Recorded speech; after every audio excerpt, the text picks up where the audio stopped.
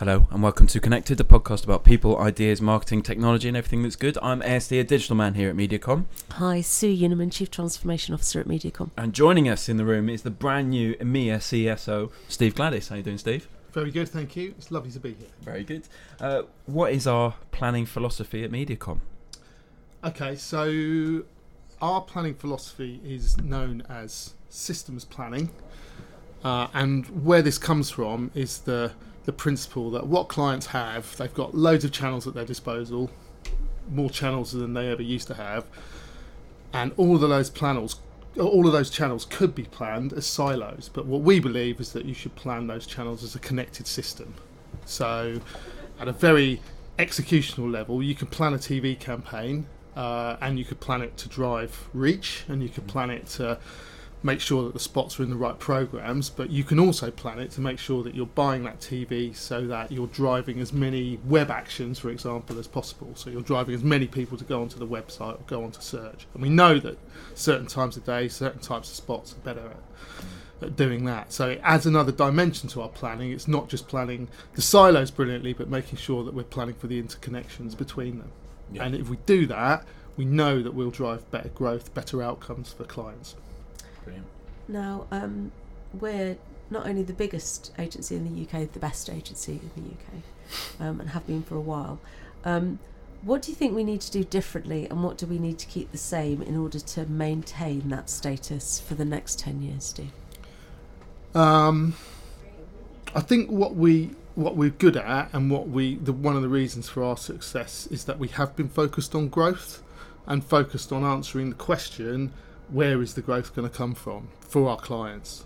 And our growth has come from being focused on clients' growth and being, what we've always tried to drum into people here is that whether you're in the research team or you're in the analytics team or you're a planner or you're a social media expert, what you're really here for is to sell stuff for people. In most cases, some clients have got a different objective to that. Government clients will obviously have slightly different objectives, but ultimately you're here to achieve the client's business objectives and spend their money and plan the spending of that money in the best way possible to meet those objectives, both in the short and long term. And I think we've got to remain focused on that as we grow and more disciplines come into the business. E-commerce would be one that is an evolving area and is evolving for us as an agency. We need to make sure that doesn't evolve as a silo, and that we're understanding how the rest of the system impacts clients' e-commerce channels and the activity that they put out in that space. So I think we need to be really, really focused on where the growth's going to come from and be militant about that and drumming that into our people. I think we need to be brilliant at share and reapply. So one of the brilliant things about working in a big agency, is one of the reasons I love working in a big agency, and why I think a client should want to work in a big agency, is that there are more people in this building doing more interesting work with more platforms, channels, data, technology than there are in any other agency. It's just a factor of our size, which means there's an enormous institutional knowledge base in this business, and that's incredibly valuable. And we need to probably be a bit better about distilling that knowledge down into some rules, but I think that the knowledge in this business, as long as we can share and reapply that, we've got kind of a bit of a head start on everybody else, because it's incredibly valuable. Why do you think that isn't happening? Is that just because it's becoming more complex and it's more disparate, or? I think knowledge management in agencies it's never been in most businesses. In most businesses, frankly, it's one of the things that we often help our clients with, isn't it? Is knowing, consolidating what they know. Yes.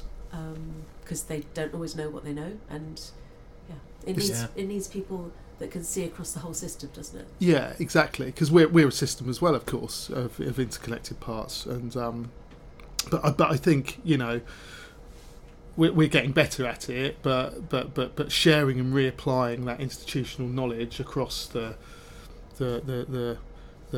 range of planners and business groups that we've got here, and the people that work in the specialisms is going to help us grow. It's going to help us get to better answers more quickly. And I think, you know, we as an industry, all the agencies need to be better at promoting the benefits that agencies can bring at a time when clients are thinking about in-housing. And you know, we know that's happening across various sort of disciplines which might have traditionally have been something that you'd have gone to an agency with. And I think, you know, our neutral view of the media landscape, our relationship with the media vendors, all of these things add masses of value. The craft of, you know, obviously media planning is my area. The craft of media planning is something that adds enormous amounts of value to clients, and I think we probably need to be better and more vocal at banging those drums.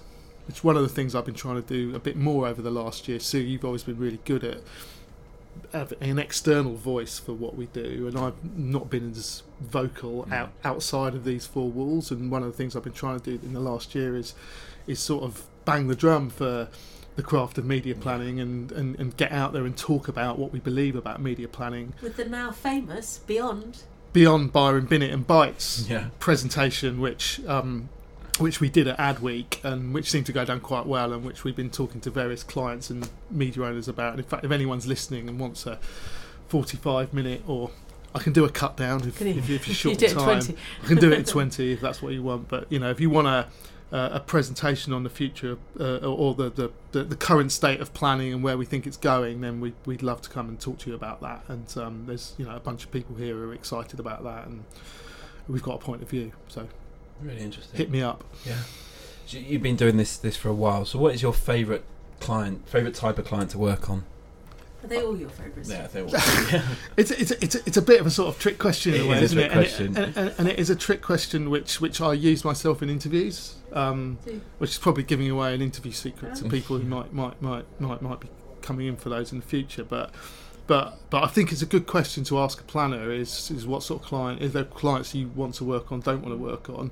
Because I think it's okay to have the sort of client that you might want to work on because you're particularly interested in that category. But I don't think it's okay to say, oh, I don't want to work on that because I think it's a low interest category or whatever. Because I think good planners can get excited about any brief and can get excited about any target audience and can get excited about any product category.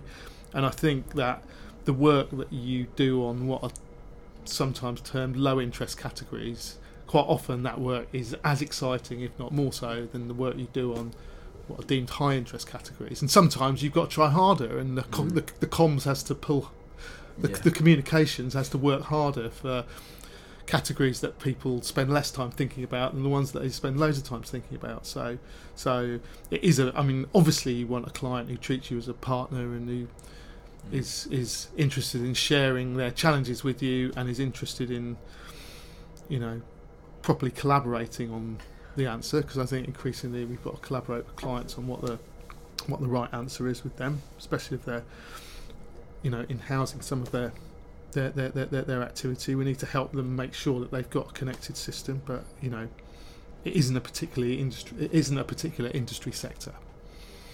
So you and I have worked together since 1994. I don't remember your first day at the media business, which was the root of the MediaCom. I expect you do. 1st of March 94. 1st of March 94. I don't know what I was doing that day. But knowing what you do now, what advice would you give to your young, fresh-faced, lots of blonde hair, Steve Gladys on your first day? There were terrible sort of curtains of hair. It's an unedifying spectacle. I would say get involved. So I started I was kind of the IT boy when I started, believe it or not, because I had a computer science degree. That's how really? my first role was research technologist. So it's 50% research, 50% the IT boy. And I think it's fair to say I wasn't particularly well equipped for that job. But what I did do was, when media owners came in, I went and tried to go and see what was going on with the media owners, tried to find out more about what we did across the business. And I think that meant that when you know, it was clear that my tenure as the IT boy was probably up, but there was a job going as a planner buyer, and I think the agency liked having me around, and so I got that job as the planner buyer on Electronic Arts initially, which I worked on for about 7 or 8 years in the end, and which, you know, sort of... That's great for the period for them as well. Oh, yeah, no, it was a cool account to work on. It was a really cool account. It was all of the... PlayStation 1 era. Yeah. Great. I did FIFA 94, 95, 96, 97. That is great. With some award-winning work, right? Yeah, there was, Quite early on. And I think it's because I got involved and I tried to, you know, find out what was going on in the rest of the agency. I mean, in fact, you were doing award-winning work very early on in your career, which also is something maybe for people out there to kind of take account of. I mean, if you think about that work and then the Ready work as well. Yeah, that was... which was 98, I think. Yeah, you'd not been around long. No. But you were you know, changing things, making things different, being creative. Yeah, and well, with, you know, under your your guidance at that point and for a long period of time afterwards as well. Yeah, but you know, I think. Don't know. I think you weren't I think. I mean, for me, you just weren't accepting the status quo in any respect whatsoever. Charmingly, not accepting it, but you kind of, you know, you never went, well, that's the way we do things around here. Okay, let's do them right like that. You were always looking for difference. Maybe it also comes from, you know, because I know a lot of people come into the industry through, you know, the Bournemouth course and marketing and media and so on, and maybe coming in through a slightly different angle and not really knowing anything about the industry and not really having studied it at college. Maybe I was sort of naive in a way that was beneficial. Because that's probably same was true of me. It was that I certainly had never learnt how the industry worked. No, it's interesting. Because in those days, lots of people, I suppose, fell into the industry without necessarily knowing exactly what it was. Yeah, just applied for an ad in the Guardian. It's the same today. Yeah. And do you think? Because I think you did get involved, and you did. Is there anything that you'd give advice to the young Steve Gladys that you think you didn't do that you should have done? Yeah, I think I sat in a number of meetings where I thought I knew what the answer was, but I didn't feel like my opinion was the most trusted in the room, or I didn't feel like, you know, maybe I was a little bit nervous that my opinion would be shot down, and then someone else in the room, perhaps from another agency, or you know, someone else would say it, and I'd kick myself and be really angry with myself for the fact that I didn't say what I thought. And I think the advice I would give myself is, and in a way, when you come into the industry and you don't know anything about it, you're closer to the consumer at that point than you've ever been, because you don't know all of the marketing theory and the academia and all of the research that goes around everything that we do and the data and everything, and so your opinion as a punter is actually really valuable when you first come into the industry. Saying, why do we do it like that, is actually incredibly useful. So I think that you know, that's one thing I regret, is a few of those meetings that. And you know, I think sometimes, you know, we're a bit guilty of, there's a, you know, creative agency go first, don't they? And we, you know, we're still sometimes a bit guilty of. It's surprising how little that's changed in some meetings. Yeah. And I think making sure that your point of view comes across loud and clear is really important. So we're sitting here 25 years later. Why have you never left? Punchy. You know? Well, you know, you hear people and you say, you know, a lot of people move around every 3 years, or they want to see what life is like outside. You haven't. Yeah. It's because when the company that I started working in, that Sue was working at all those years ago, was the media business, which got bought by Grey, and then we got bought by WPP. But it was a small business at the time. I think there was, I can never get it the right way around, but I think there was 50 people, 90 million billings, or it might have been the other way around. But there was a very small number of people, and then it's grown enormously over that time. So there's always been new opportunities. It's not like I've done the job and there isn't another role for me. There's always been somewhere else to go. I also think I've never left, because obviously there are lots of other good agencies out there, but I think that one of the things that is special about Mediacom is that people that have done well here are people that want the team to do well rather than them to do Yeah. well as individuals, and we sort of reward people on that basis. We've always had good citizenship as one of the things that is crucial to the way in which we give people their 360 reviews. Yeah. Part of it has always been on whether or not they're sharing the love. And for some of us, that's the most important part. Yeah. Yeah. Yeah, and I think that this, I think people who do well here, it's the people first, better results thing, isn't it? The people who do well here are people that generally, they're obviously, you can be ambitious, but you get where you want to go. I think through the people around you doing well, and you being a part of a team, and that really appeals to me as a cultural thing. And I think that whilst the agency's grown, I think as often as I've asked for a change, I've had someone come to me and say, I want you to do this. So I think we've been really good in the past, certainly from my perspective.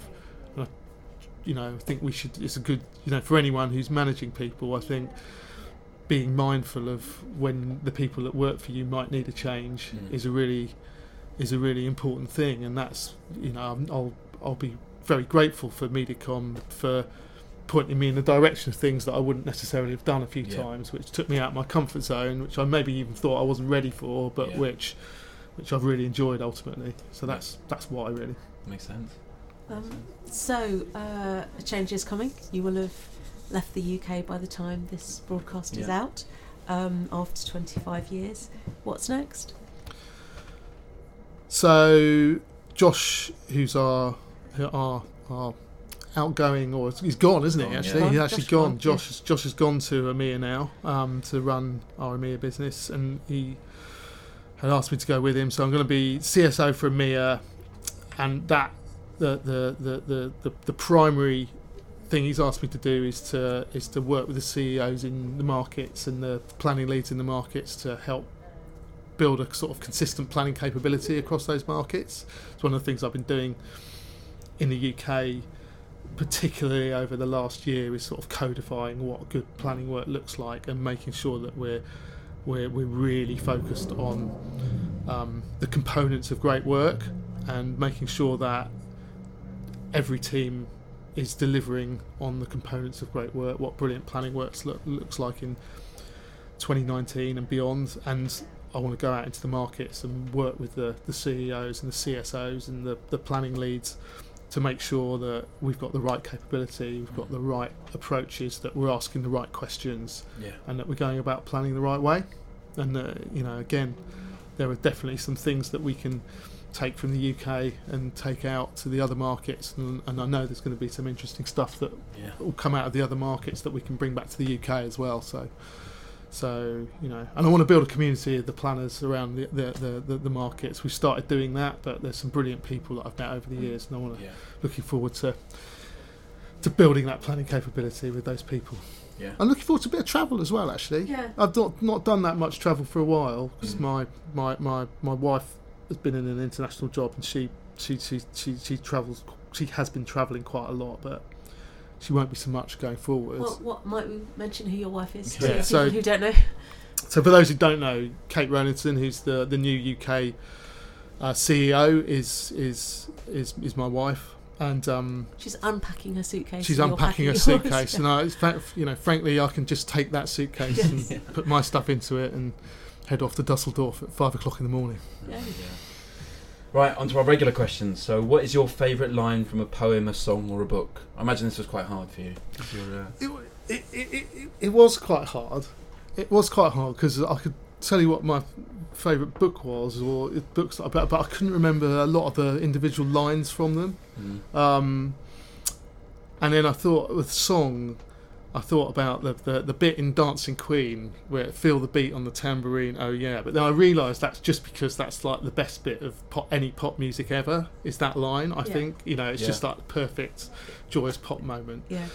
But that isn't. But the lines maybe not that profound. And then I thought about Wichita Lineman by Glenn Campbell, the Jimmy Webb song, and the line, I need you more than want you, and I want you for all time, which I think is beautiful. It's a beautiful line, and the whole song's about this sort of telecoms worker who's sort of out on his own, these endless wires and telegraph poles, and it's just and these sort of sense of loneliness and emptiness he's got out there. And I think it's like again, the music sets it off really beautifully, but I think it's a really nice line. Cool. It's lovely. Okay, if you were a genie, what 5 commonly available objects would I have to put in a magic circle to summon you, Steve? Okay, so a guitar, a plectrum would come as part of that, wouldn't it? Rather than being, I can have that as part of the set. Tuner as well. That's 3. That is 3. Let's push No, it. all right. We'll say guitar then, if you're being pedantic. So I'm massively into music, and I think music's brilliant at mindfulness. When I do music at home. I make music, and what I used to do when I came home from school was go and batter my drum kit. Yeah. And what I tend to do quite often when I get home from work now is spend some time with my family, obviously, but try and play a little bit of guitar every day and work on something that I'm trying to master. I'm not a brilliant guitarist, but I just love the getting lost in it for a little while. Some sushi.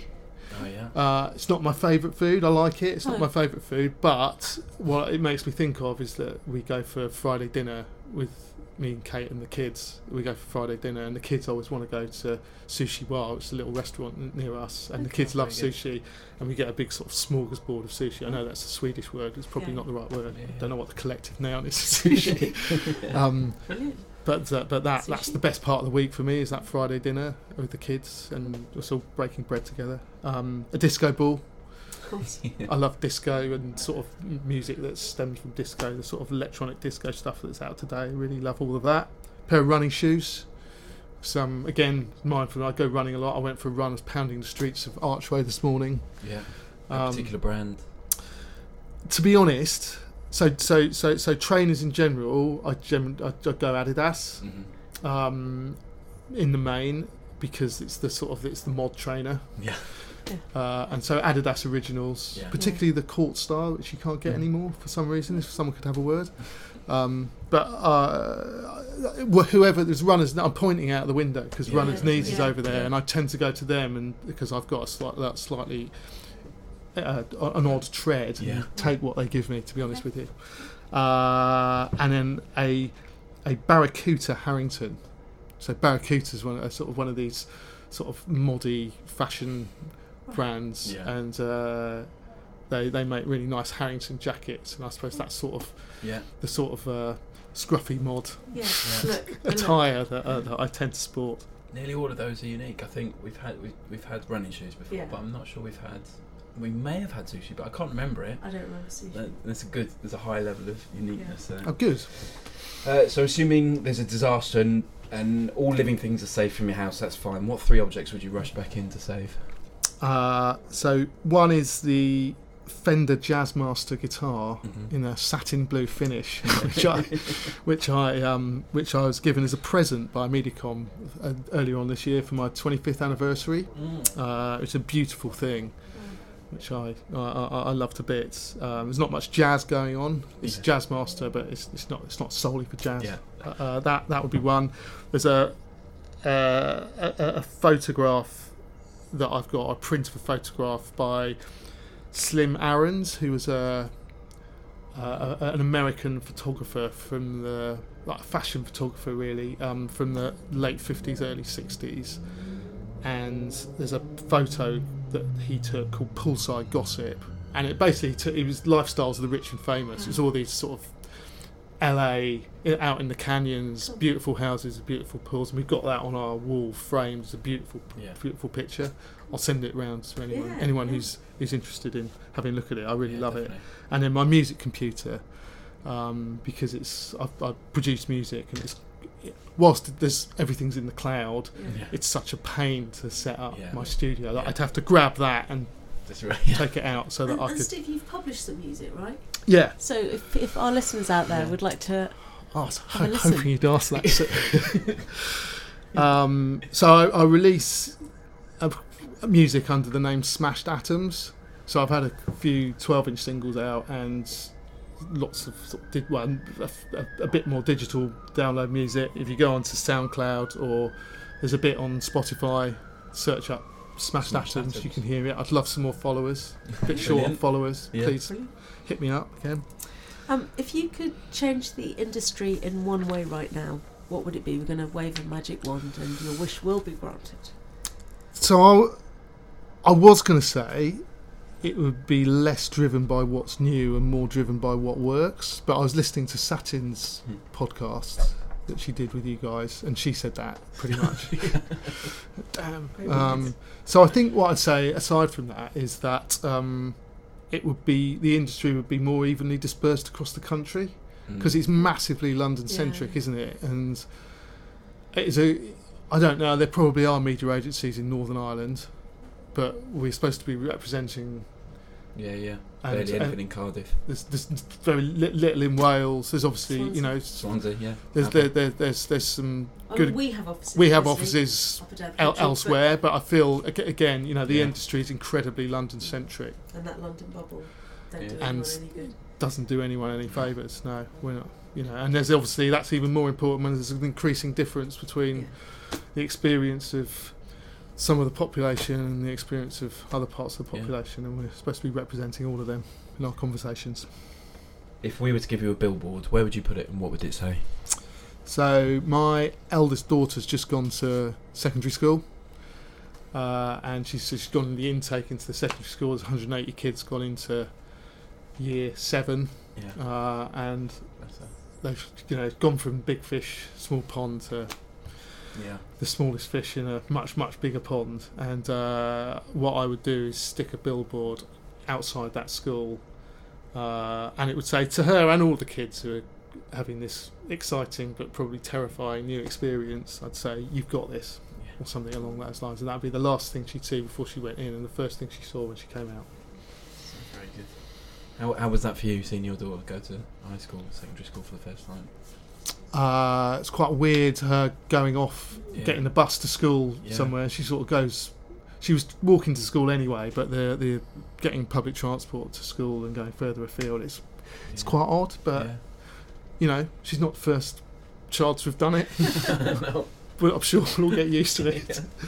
To finish us off, could you please choose one of these questions from Anne de Botton's School of Life? These are not business ones anymore; they're questions for conversation. So if you could read it out and answer. Right, okay. Can incompatibility ever be a strength in a relationship?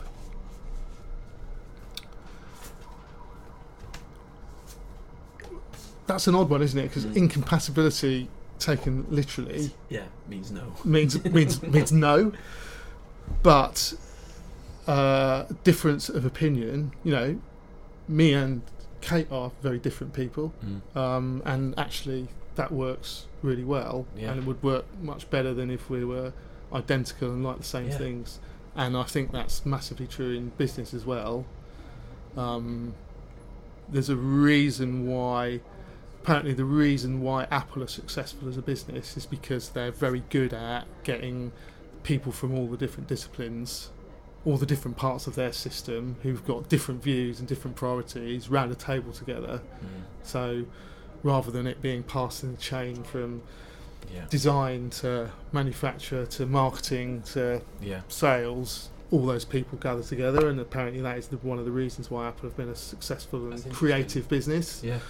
And if we are obviously in the creative industries, and everything that we do is a collaboration, and making sure that we harness the power of groups of people with differing opinions, some of which may seem incompatible, but making sure that we're getting the best out of the disparate viewpoints in our system is, I think, a really, really good thing. It is. I just because dating at the moment is so on app focused, I'm told, and on the apps you put your interests and your likes. You're like, I like travel, I like animals, and I like food. But then you might find your values are completely different. So actually, you want your values to be the same, but not your interest, really. I think that's interest. I think that's a really good way of looking at it, isn't it? Is that in a business or in if you're in a band or if you're in a sort of partnership from a sort of a relationship sense, then you want you want to have shared values but healthy differing of opinion from time to time. It's back to Avengers Assemble, right? Yeah. Always back to the Always Avengers. back to the Avengers Assemble. The way we It's run like the a business. Wikipedia game. Yeah. You do not want 3 Incredible Hulks in a meeting necessarily. No. But 1 Incredible Hulk and an Iron Man. Not a bad thing. Yeah. Brilliant, Steve. Thank you very much. Okay. Pleasure. Lovely to spend a bit of time with you guys.